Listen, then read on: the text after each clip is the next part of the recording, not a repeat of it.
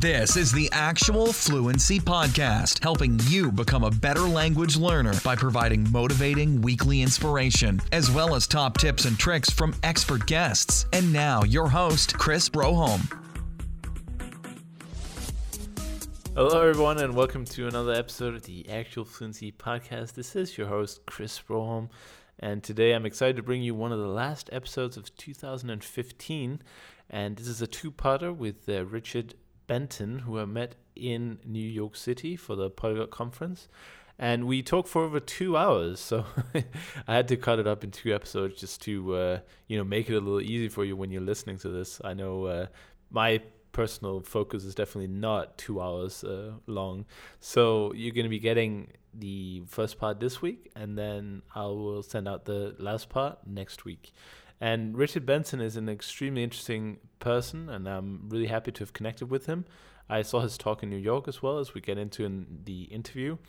He is really passionate about language learning in the local community, meaning instead of asking people who move to a country, like the cases with America, to learn English, why don't the residents of the community learn the other languages? And that's what he's basically trying to do, as well as a ton of other good stuff. So I had such a great time recording this episode, and it's funny that these two last episodes have been, such monsters in terms of length. But I think that's what happens when you run into interesting people. You just get completely, or at least I do, I get completely baffled by the interesting nature of the conversation. So I don't want to terminate it, I want to keep it going forever. And I know some people out there, some of you guys are probably going to be like, this is way too long for me. I mean, you guys are just rambling. But I know at least some of you will appreciate sort of the reasoning behind it and the topics that we discuss, as they are very current and they are, very good topics. I think they're very inspirational. And as somebody, when I was living in Denmark, for instance, who never even considered to learn the languages, or even some within the language of the immigrants of Denmark, I just feel like this topic needs more attention. How much cooler would it have been if I learned some Arabic when I lived in Denmark? There's a large Arabic population, or Arabic speaking population, sorry. And how cool would it have been? But we get into this and a lot more. I don't want to take too long to here in the intro to talk about it, as it is quite a long episode, but I hope you enjoyed it anyway. And just a heads up, if you haven't picked up my little ebook I wrote recently, Polyglot Beginnings, a guide on how to develop the right mindset for learning languages. And it also includes my complete story of how I went from depression to 2 new languages so far. Hopefully working on some more Hungarian at the moment. It's really tough. But anyway, you can get that on actualfluency.com/beginnings, or just click the book in the right sidebar. It's completely free, and when you download it, you also join my email club, where I send weekly top tips and newsletters. So, what's not to like? So see you there, and enjoy this interview with Richard Benton. Hello, everyone, and welcome back to another episode of the Actual Fluency Podcast. Today, I'm really excited to be joined by Dr. Richard Benton, who's a lover of languages and authors the Loving Language blog. He also speaks to audiences in the for-profit and educational sectors on the topic of language learning and diversity. Richard, how are you doing today? I'm doing great. Thanks. Fantastic. So, a lover of languages, like so many others. How did you get into language learning in the first place? So I got started with languages relatively early. I was starting in middle school, so around like 6th or 7th grade. I had a friend who was studying French, and he knew this stuff that I couldn't stand not knowing also. So I got involved studying French then, and I liked French. Fine, I did well, but I did well in school in general, so it wasn't so hard to get into French well. But then over a summer, in about 8th grade, I went away for the summer and took an intensive German class. And I've just recently realized how much of a turning point that was for me to really get me hooked. I had a professor, so it was a professor, even though I was like 14 years old or 13 years old. And it was a 3-week intensive German class. and we spent the first week on pronunciation. Wow. And we had to just do the alphabet over and over and over again. And it was hours a day and everything. And he was all about speaking and pronouncing. And I just loved it. I had such a good time. And this place that I went to for intensive German, they actually had all different kinds of classes in all different areas. And at the end, they would have like a talent show. And every year his class would perform a poem in German, but acted out so everyone could understand. And so we did Erlkönig by Goethe. And so we had to memorize. So we memorized Goethe. So by the end of 3 weeks, I knew Goethe and I had memorized Goethe, but we had to pronounce it and we had to say it, and not just say it, we had to act it out in front of a group. And it was such a fantastic way to have to speak your language, even if you're not conversational. Get up on stage in front of hundreds of people and start speaking. And I still remember the "Wer reitet so spät durch Nacht und Wind," and I still remember the poem and everything. So that really got me hooked. So then I went back to high school and I was doing French and I was doing German. And then I started doing anything I could. My German teacher was from the Netherlands. So I approached her and I said, "Hey, I want you to teach me Dutch." And so I would go over to her house for lunch. She retired. And so I went to her house once a week for Dutch. And then I started taking Russian in an adult education evening class. I took Italian in an evening class. Then I started taking Russian at school. And then at the point that I can, then my senior year in high school, last year in high school, I was an exchange student to France and there was no looking back. Then I was looking at colleges and I was just looking at what languages do you teach at your university and where are your study abroad programs? And that will decide what I do from now on. And so I went to college. I was a linguistics major. I had taken, at the same place where I'd taken German, I had taken an intro to linguistics class. And so, so already by 18, there was I was the language guy. There was, no turning back. At this point, I remember too, this is still in the 80s. And so I remember learning Russian. Oftentimes I hear on the podcast people talking about the sources and the apps they use and stuff like that. I remember going to the bookstore and you could get a month-old Pravda newspaper for $5. Oh my God. And that was your monthly read, and I would see that same brown newspaper there weeks after weeks because it took a month for another one to come in.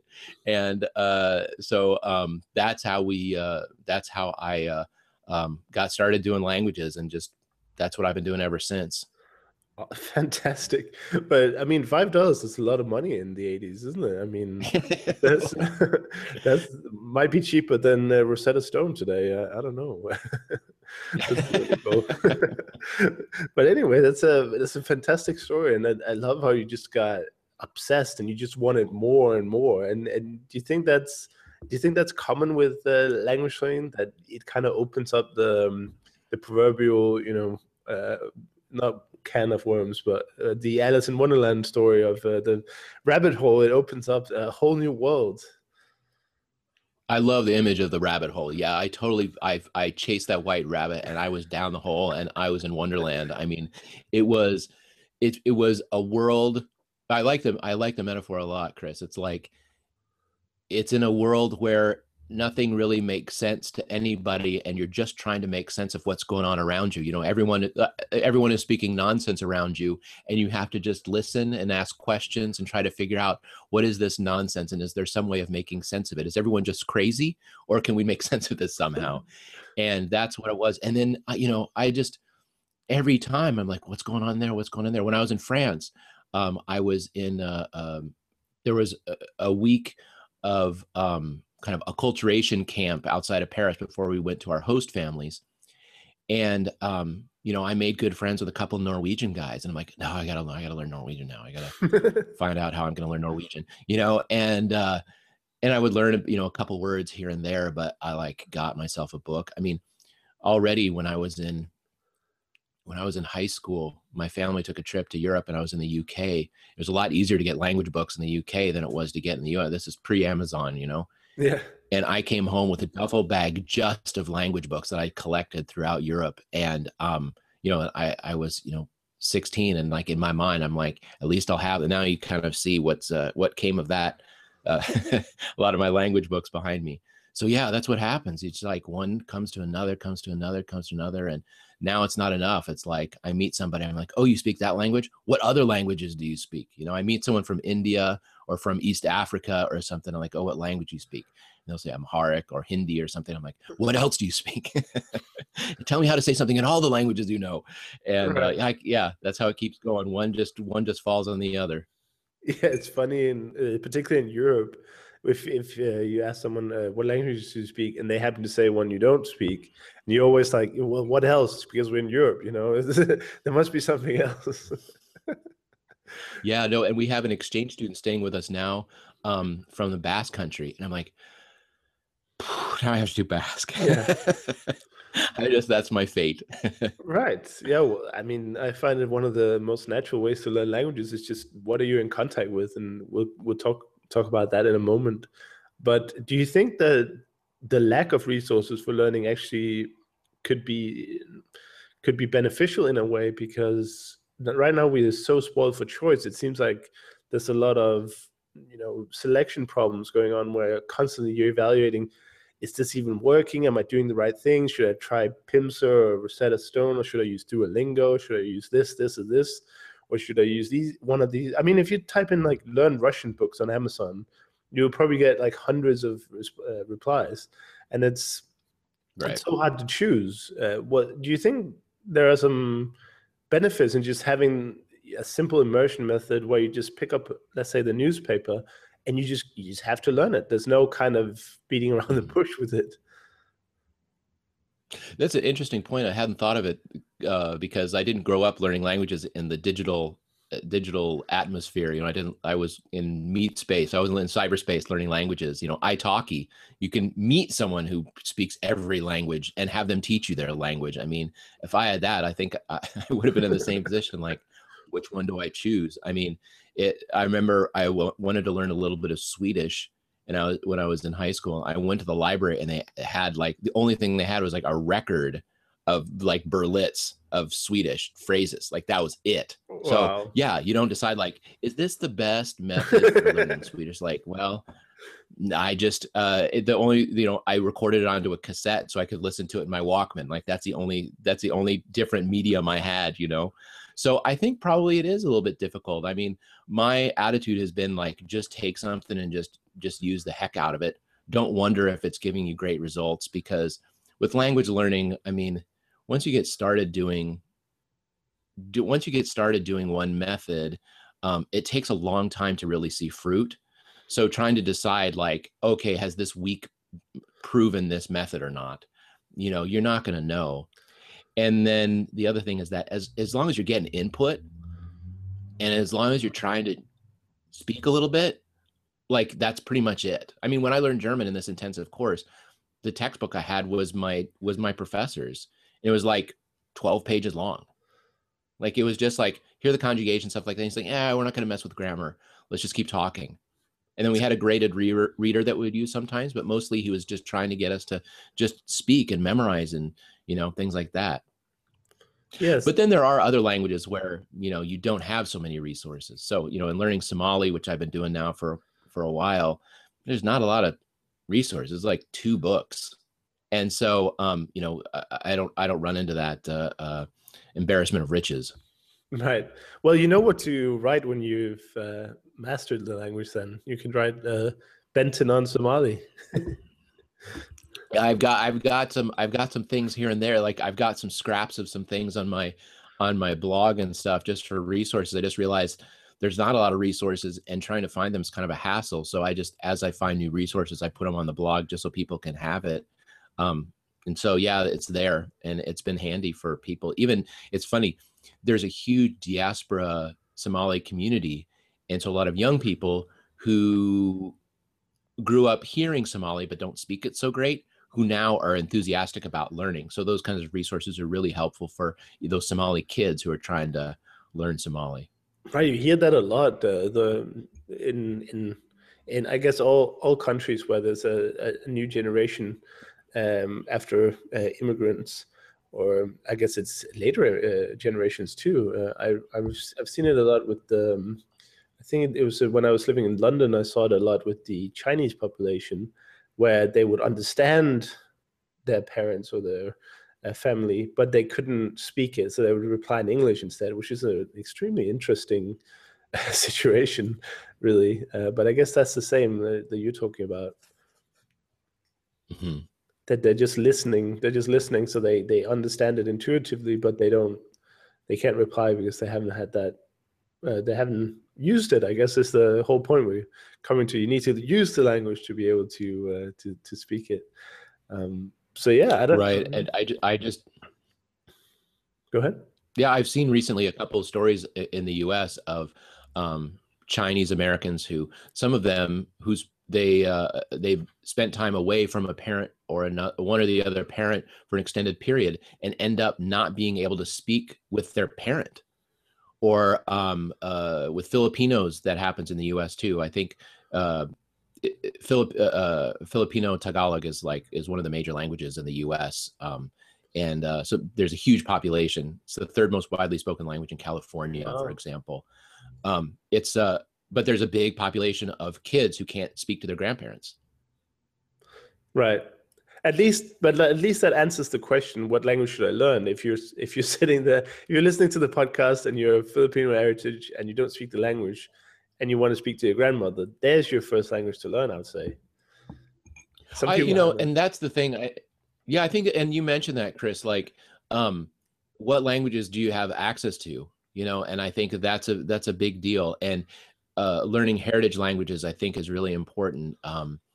And that's in learning the languages around you. I mean, that's my big thing recently is, what languages are you hearing? You want to know what language to speak. Listen, what are you hearing? And in the US, we have a lot of people learning Spanish, and it makes a lot of sense because you can speak Spanish all the time. I mean, you can live your life in Spanish. Live in Minnesota. You can live even in Minnesota with speaking 90% Spanish if you want. So what are you hearing around you? And that's a good thing to just start on learning. Right. So how we were talking just about how you were learning back in the day without all these fancy digital tools and apps and softwares and new fancy books. And have you adopted any of these fancy new techniques for your ongoing language learning, or are you staying a traditionalist in that area? No, I like Anki is like my go-to, and so Anki flashcards is my go-to. That's my morning routine is I do Anki, and sometimes that's all I got time for, but I'll always make time for that every day.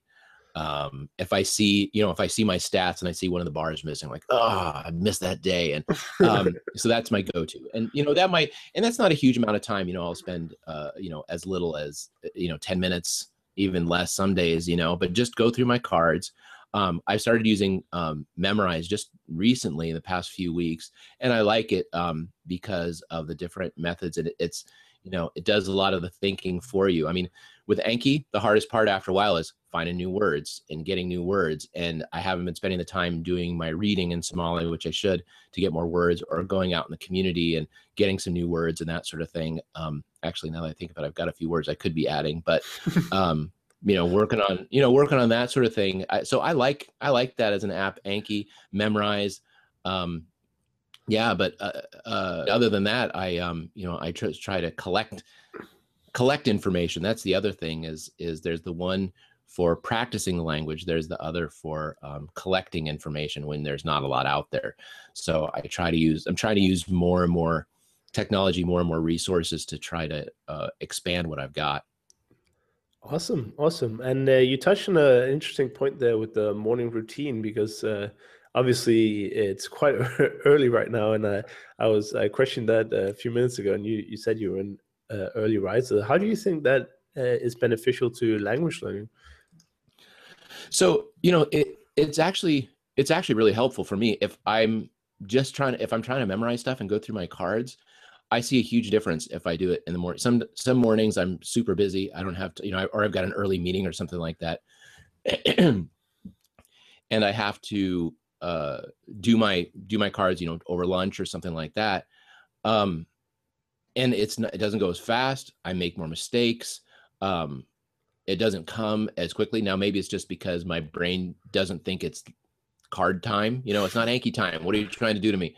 Or is it because it's just, it's not the morning? But I think doing it first thing in the morning has been really helpful for me. For memorizing and for focusing. I'm not someone who focuses easily. And so for focusing, first thing in the morning is the best. Get a cup of coffee and get my Anki, and I'm ready to go. Wow, yeah. I had sort of a similar experience. So I'm happy to hear you feel the same, because I think it's this old that people keep telling me that discipline is like an elastic band.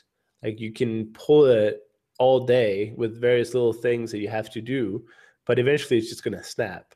And the elastic band works best when you just start pulling it, because that's when you got the most amount of discipline. So so another tip for people who say they don't have time to learn languages, get up half an hour earlier and do some stuff there. I'm definitely one of the worst at getting up in the morning, but when I do it, it's a huge difference in productivity. Also because you start your day with a win, right? So your entire day is just carried by that positive change.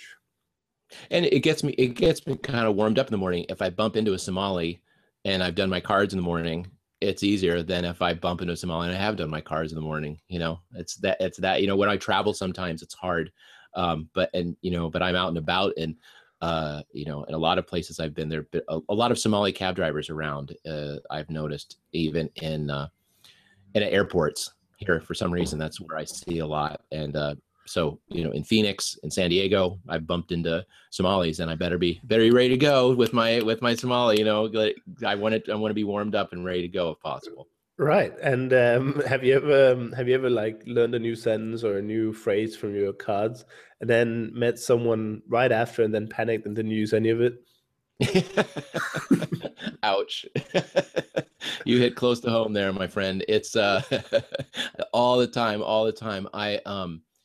I can even remember a specific instance. I was just trying to say, like, I was born. This was horrible. I learned how to say I was born in Somali. And I was at a work picnic, and there were these couple young Somalis who were interns, and my boss says, "Oh, Richard, he knows Somali. He's awesome. You should talk to him." And they asked me where I was from, and I'm like, I don't know. And I said, I don't know in Somali. Wow, yeah, it's a good start.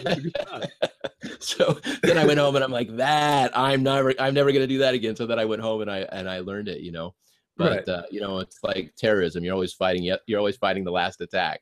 Yeah, it's so true. I mean, yeah, I feel it every day too. That's why I was just curious if you felt the same. Yeah, no, definitely. But that's the thing about just repeating it. And it's funny because I joke that there's like, I love Benny's line of make 100 mistakes a day. I mean, that's my favorite. Yeah. And the other thing is just like, I've asked several people, that I bump into, how do you say this? The same thing, it's like, one of the things I've had to memorize is, why are you learning Somali? Of course. Because that comes up in every conversation when I start speaking Somali to somebody. And so I'm like, I don't even know exactly how they're asking it. I know they're asking it by now, but I can't say exactly. So then the next time I bumped into somebody, I said, okay, what do you, how do you say this again? And then I like wrote it down and everything. And I'm trying to use more technology. I got a Samsung Note, so I can like scribble down notes wherever I'm going. I'm trying to do more audio. I was asking a question of somebody recently, and I did a post on my blog, a proverb in Somali, and so I recorded the audio. That was just someone walking down the street, same street I was. I'm like, hey, I just saw this thing, and I took a photo of a poster that was in Somali, and then I like, hey, can you help me understand this? And then he helped me understand it, and I'm like, and it was a kind of a translation of an English proverb. And I was like, is there a better Somali proverb for that? And then he told me, I'm like, okay, now I want to record that so we have it, so anyway, it's good to use all those different technologies. But it's the great thing I found is that it's a great way of starting conversations with people around. I mean, for people, here's the thing I think is really helpful for people who are more introverted, people who are more intimidated about just going up and ask and talking to somebody. I think the best thing you can do actually is, rather than go up and quote talk to somebody unquote, have 2 questions ready. I ran into this thing in my language and I don't get it. And and then just go up and say, excuse me, learn how to say, do you speak such and such a language? Say that. And then you can say in English, hey, can you help me with this thing? I have this one question. It would be really helpful if you could help me with that. So just have 1 to 2 questions you're already ready for. And then all of a sudden you can get into a discussion. I mean, this really started for me kind of recently. And I was giving a talk at a local, it's a network of Minnesota NGOs. And I was talking about how, people working for NGOs, you're in contact with people all the time who speak other languages. Are you taking the opportunity to learn their language? Because they're traveling, they're speaking online to people. Are you making the effort? And I told these people from an NGO perspective, I said, hey, now let me just ask you this. You're dealing with people who you're helping. The reason why you're helping them is because they're in a bad social situation, even physical situation. They don't have a lot of resources. Their time is spent just on survival, and you're trying to help them. Why would you wait for them to learn English? You've got all the resources. You've got all the time. You've got, the internet. You've got everything you need to learn that language, and you're making them get the education. That was my talk.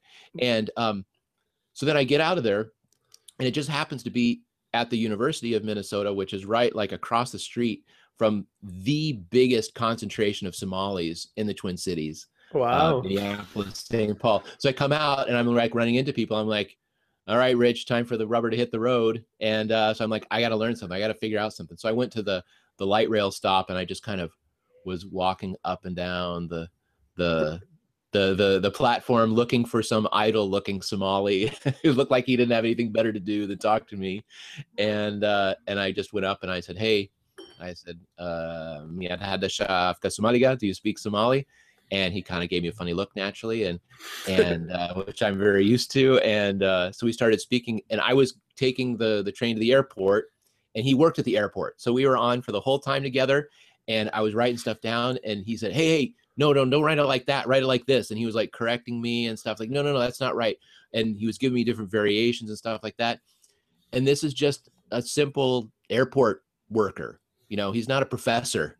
Right. And, if we have the right attitude, and I say this in all my talks, if we have the right attitude, we see that we're surrounded by teachers. And if we take the attitude that we're surrounded by teachers, I mean, look, you're in Budapest. I mean, walk outside the door and it's like PhDs walking up and down the road, from 5 years old up. They're PhDs in Hungarian. Yeah. It's just a matter of which one are you gonna grab to teach you for the day, Exactly. And that's really what we can be doing in any city. Amazingly, it may be harder to find, but there are people who know a lot of stuff. The story of forget his name now. He does the Endangered Language Project in New York City, and he spoke at the Polyglot Conference also. He had a great story where he was trying to learn about these Central American indigenous languages, and so he went to a Mexican restaurant and he just said, "Hey," to the waiter or something, "Hey, do you happen to know anyone who speaks one of these indigenous languages?" And he said, "Yeah, I do." Yeah. And he said to himself, if either I'm super, super lucky, or there's tons of these languages that are being spoken and we have no idea. And that was an inspiration to me. I'm like, what's going on under the surface? There are people who speak languages who won't even admit it. Every time you meet a Chinese person, I'll ask you to do this. Ask a Chinese person, how many languages do you speak? More than likely they speak Mandarin, but then they also speak 1 or even 2 local languages. Right. So you're dealing with someone who's fluent in like 3 languages. Take your pick, Right. you know? Yeah, it's extremely interesting. I think one thing I'd like to also add to that is that's why it's very helpful at the beginning to learn how do you say and what does X mean in the foreign language, because I feel like I can have a conversation completely in Hungarian with like maybe I know 100 words or a few hundred words at most, just by knowing how to ask what a certain word means or what how to say a word. So those two give you so much mileage. If you go up to someone and say, how do you say the grass is greener on the other side in Hungarian or whatever, so that's just my comment. And I just recently started doing this, I almost call it like language hunting, where let's forget that I'm studying Hungarian. Let's go for the Russian that I'm also studying. If I had to go find Russian speakers here in Budapest, it wouldn't be impossible. I have heard it, but it would kind of be a hunt, a little bit. I'd had to hunt it a little bit, and that's also kind of funny. I was thinking about doing like a YouTube series about that. Just have someone film me as I go hunting for my languages in Budapest, kind of a language safari in a way. Let's see what we can come up with. That could be a lot of fun. But for you, it's probably a little bit easier because you know where the concentrations are, and also it's easier to see if somebody is from Somalia or the US, whereas Hungarian and Russian people can be very similarly looking. So I could look for years, and I probably pass by thousands of Russian people, and I wouldn't have any idea. Well, I used to, when I was in grad school, my first time in grad school, I was in New York. And so my buddy and I would go to Manhattan, and I had a game, I called it Russian spotting. And and I would just keep my eyes open. I would look and look, see if I found a Russian. And then the way I would kind of cast my line, so to speak, I would just say "Здравствуйте," or "Добрый день," just to see what would happen. If I got someone who like looks super surprised, then I'm like, okay, I got one. I got pretty good at it after a while, because actually one of the things is when you start doing that, you start realizing that you can identify them if you try. And so that's been something I've been like after doing Somali and stuff, I realized I can tell the difference between Somalis and Ethiopians. There's a lot of Ethiopians here in the Twin Cities, and I can tell the difference. And then I took a class in Oromo, which is the biggest ethnic group in Ethiopia. And so I just learned how to say a couple of phrases, but I started noticing like some differences in how Oromo look from other Ethiopians, but it's using the languages that really kind of got me into understanding and looking for those differences. And so the thing is that I think Oromo is a good example of this. Excuse me, because Oromo is a language that's not only no one has ever heard of it in the U.S., but it's a language that's repressed in Ethiopia, and so there's some politics around it, and I don't want to get into the politics. But one thing that I found is that just by speaking 2 words of that language, like people really appreciate it, and I realized that I'm we've only lived in Minnesota for 3 years. But for anyone, all these Somalis and Ethiopians who've been here for 15 years, we seem more Minnesotan than they are, because simply we're white and we're native English speakers. Those 2 things make us fit in more. So I realized that from being in a position of kind of power that way, since I am white and I speak English natively, I have a good education, I have a good family that I can draw from if I need help. I have so many advantages and things like that. Why not, like I told these people, the NGO network, use my resources to help them feel more at home? How do I use my love of languages in order to connect with them, in order to help them feel better? One of my favorite stories was my friend's dad. I grew up in Denver, and there's a lot of Mexicans and Central Americans in Denver. And my friend's dad spoke Spanish fluently. He was not a native speaker, but he learned it in college and spent time in Spain and stuff.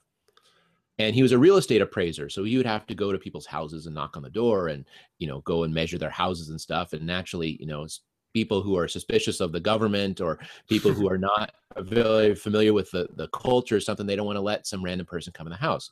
He spoke fluent Spanish, so he would get in there and he could do his business. He made friends with the people and then he would leave, it was a nice time.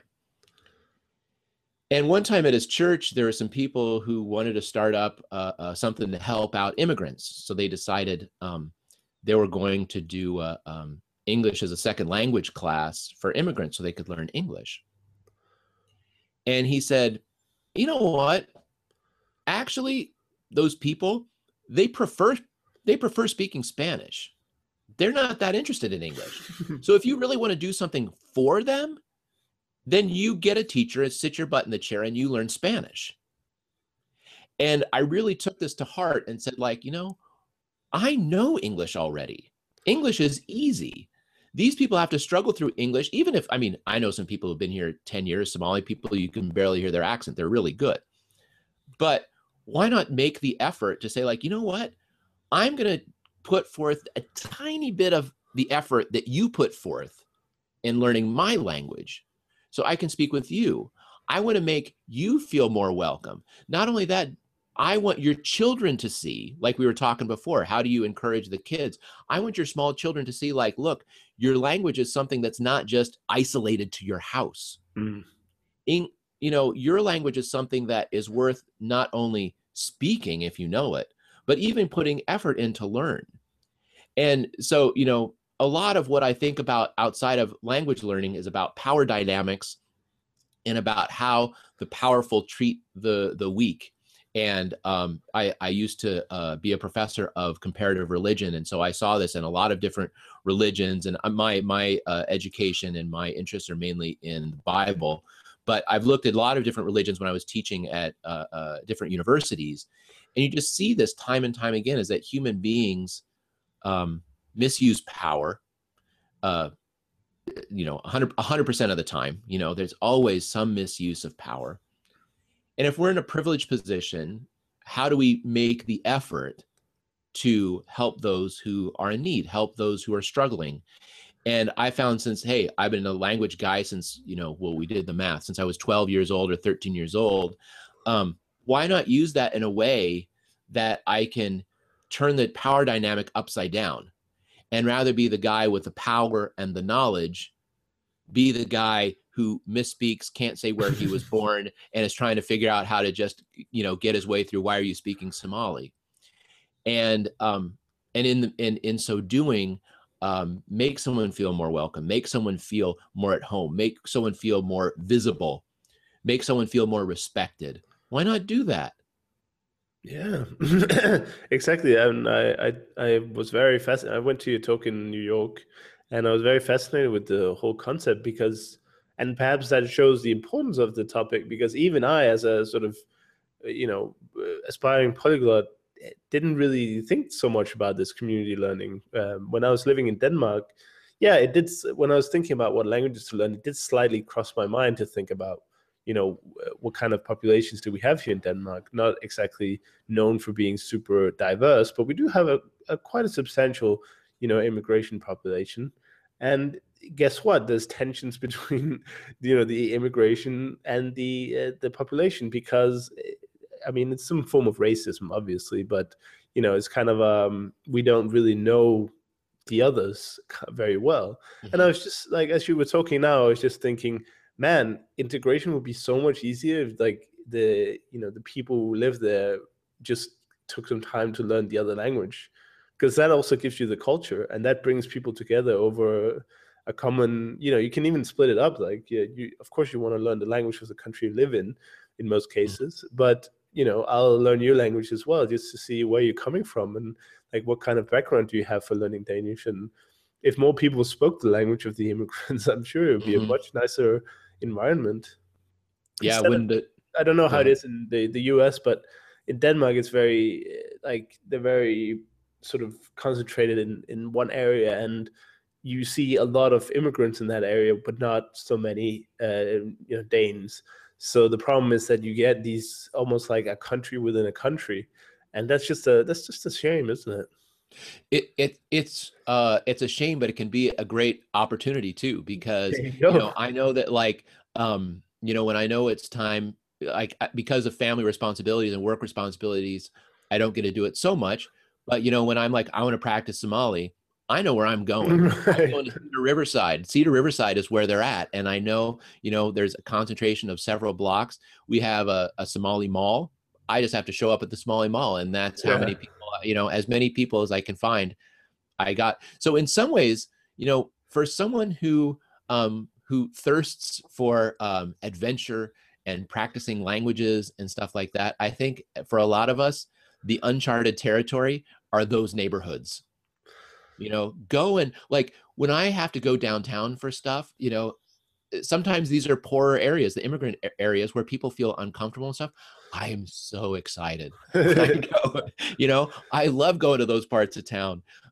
In Denver, you go to Aurora, which is not it's just kind of a suburb of not a lot of condos, and not really such a beautiful area, but cheap. And so when immigrants first come to Denver area, a lot of them go to Aurora. You can find so many different languages. Last time I was going through there, and just East African and East Indian, Bengali and stuff you see. And there's back in the 90s, a lot of Russians. I don't think as many Russians live there anymore. And you can see and it was like, this is a bonanza rather than like a bunch of ugly strip malls. Yeah, going on, or just if you visit a big city like New York, if you go on the subway, I mean, there's a million different languages being Oh spoken yeah. there. I mean, there were several times I couldn't even identify the language or like what it was. And usually I'm pretty good at listening and guessing, even though I don't know that many languages. But there was just sometimes I'm like, I have no idea. And the same in London, very diverse, lots of languages, and but you can always find it, of course, if you look for it. Yeah, no, I think that's really what it is. And put it this way, how often do you hear people speaking with an accent? Yeah, often, right? Yeah, often. So that's a great place to start, and just saying like, hey, what languages do you speak? And some people I know, they get sensitive. It's like, ugh, I've lived here for I had someone in my company. He's like, ugh, I've lived here for 30 years and people are still asking me where I'm from, and so he was a little bit exasperated. He was much higher on the hierarchy than me too, so probably a little bit dangerous for me. But I'm like, no, I said, you speak this, and this language, right? Because I talked with another guy who said there's 3 people who come from this ethnic group in our company, and I think you're one of them, no? And so I'm probably going out on a limb there, but then he's like, oh yeah. And ends up, he doesn't just speak one language. He came to the U.S. speaking 3 languages. Of course, yeah. But And so, and you recognize it's like you put in a lot of work, you have a lot of knowledge. Why don't we acknowledge that? Why don't we use that? Why don't we celebrate that? Why don't we, as a polyglot, why don't we enjoy the heck out of it? yeah, I definitely do right now with Hungarian. Just going down to the subway. Oh my God, I've got something in my throat, but hopefully I'll survive. Going down to the subway and just ordering in Hungarian and having no idea how to say sup of the day, just asking how do you say sup of the day, and it turns out Hungarian for sup of the day is a lot easier than the sup of the day in English. So there you go. I mean, there's an example. In Hungarian, you just say napi sandwich, which is nap is day, and the I at the end makes it like of, and nappy sandwich. It's way easier than saying sandwich of the day or sub of the day. And they just get huge smiles because it's a tourist area, so they never used to any tourist taking any kind of effort to learn Hungarian. So it's just funny, and you feel like you've conquered the world afterwards. I don't know where this comes from, but I just sat down and I was like, I can do anything now. I ordered my sandwich in Hungarian. I mean, what did you do today? Well, and I think that's great, Chris, that you do that, and in an area where they don't expect you to, where they're perfectly capable of speaking English to you, especially talking about the menu, but to make that effort and to see like how it's appreciated. That's what I think it's like. As language learners, we see time and time again how much our efforts are appreciated.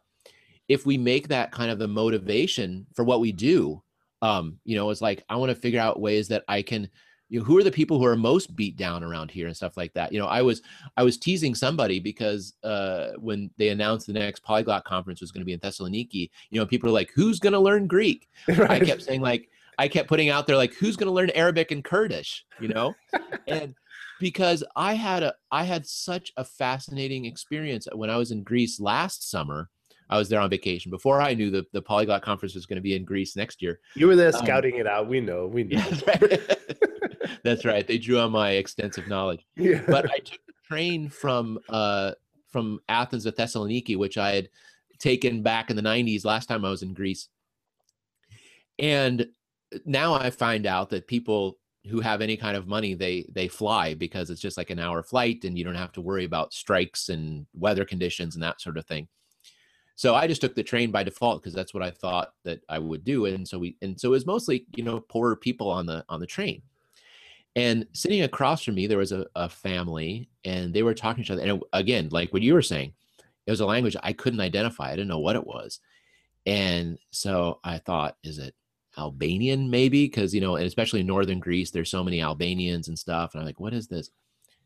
So I turned to the young man and I said, do you speak English? Because I'd heard the snack cart lady was speaking to him in English. I was like, oh, do you speak English? And he said, he shook his head no and pointed to the young woman sitting next to him. And I said, what language were you speaking? And he said, Turkish. Oh, sorry, Kurdish. And I said, oh, Kurdish. And I said, Bitakil Arabi, do you speak Arabic?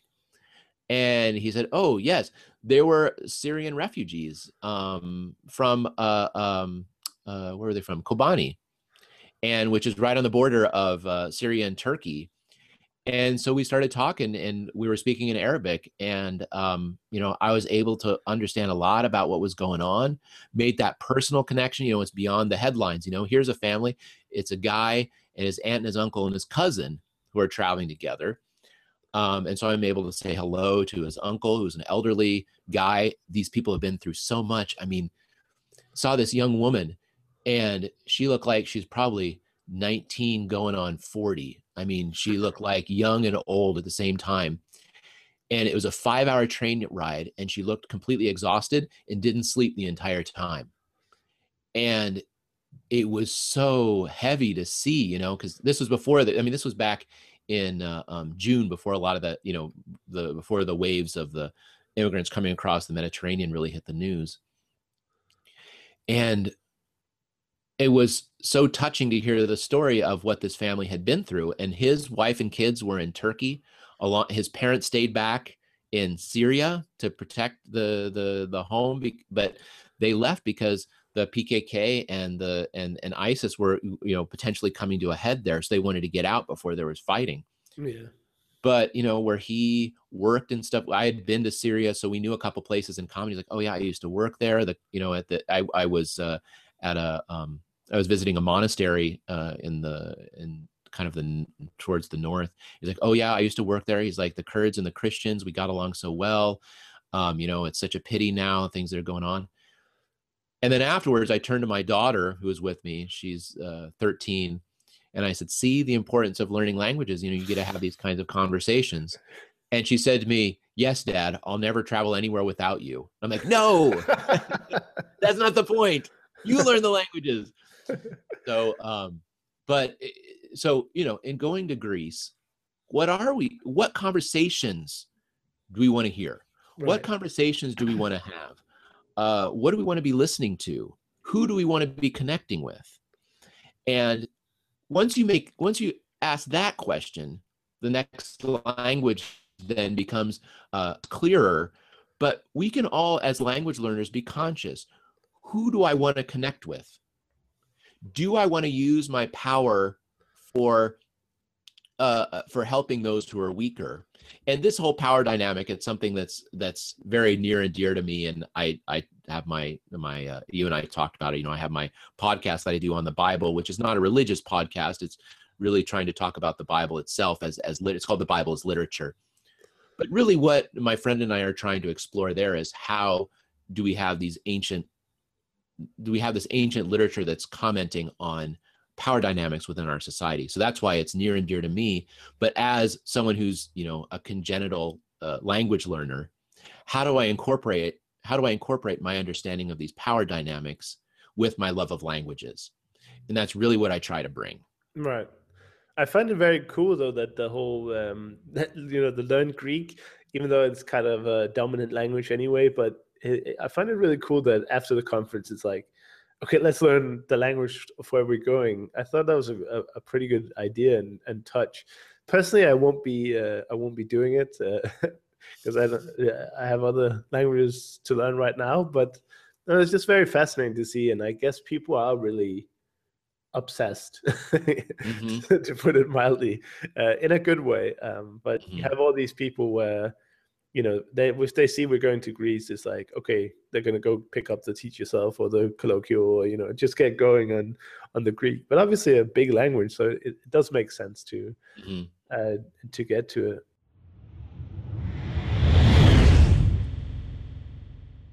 Wow. Thank you so much for listening all the way to the end here of this long episode with Richard Benton. I really hope you enjoyed this first part, and stay tuned for the next one coming to you next week. And if you're listening to this in the future, later than December 2015, the second episode is already up. Look for season 3, episode 10, and enjoy the rest of this conversation. Take care. Thank you for listening to the Actual Fluency Podcast.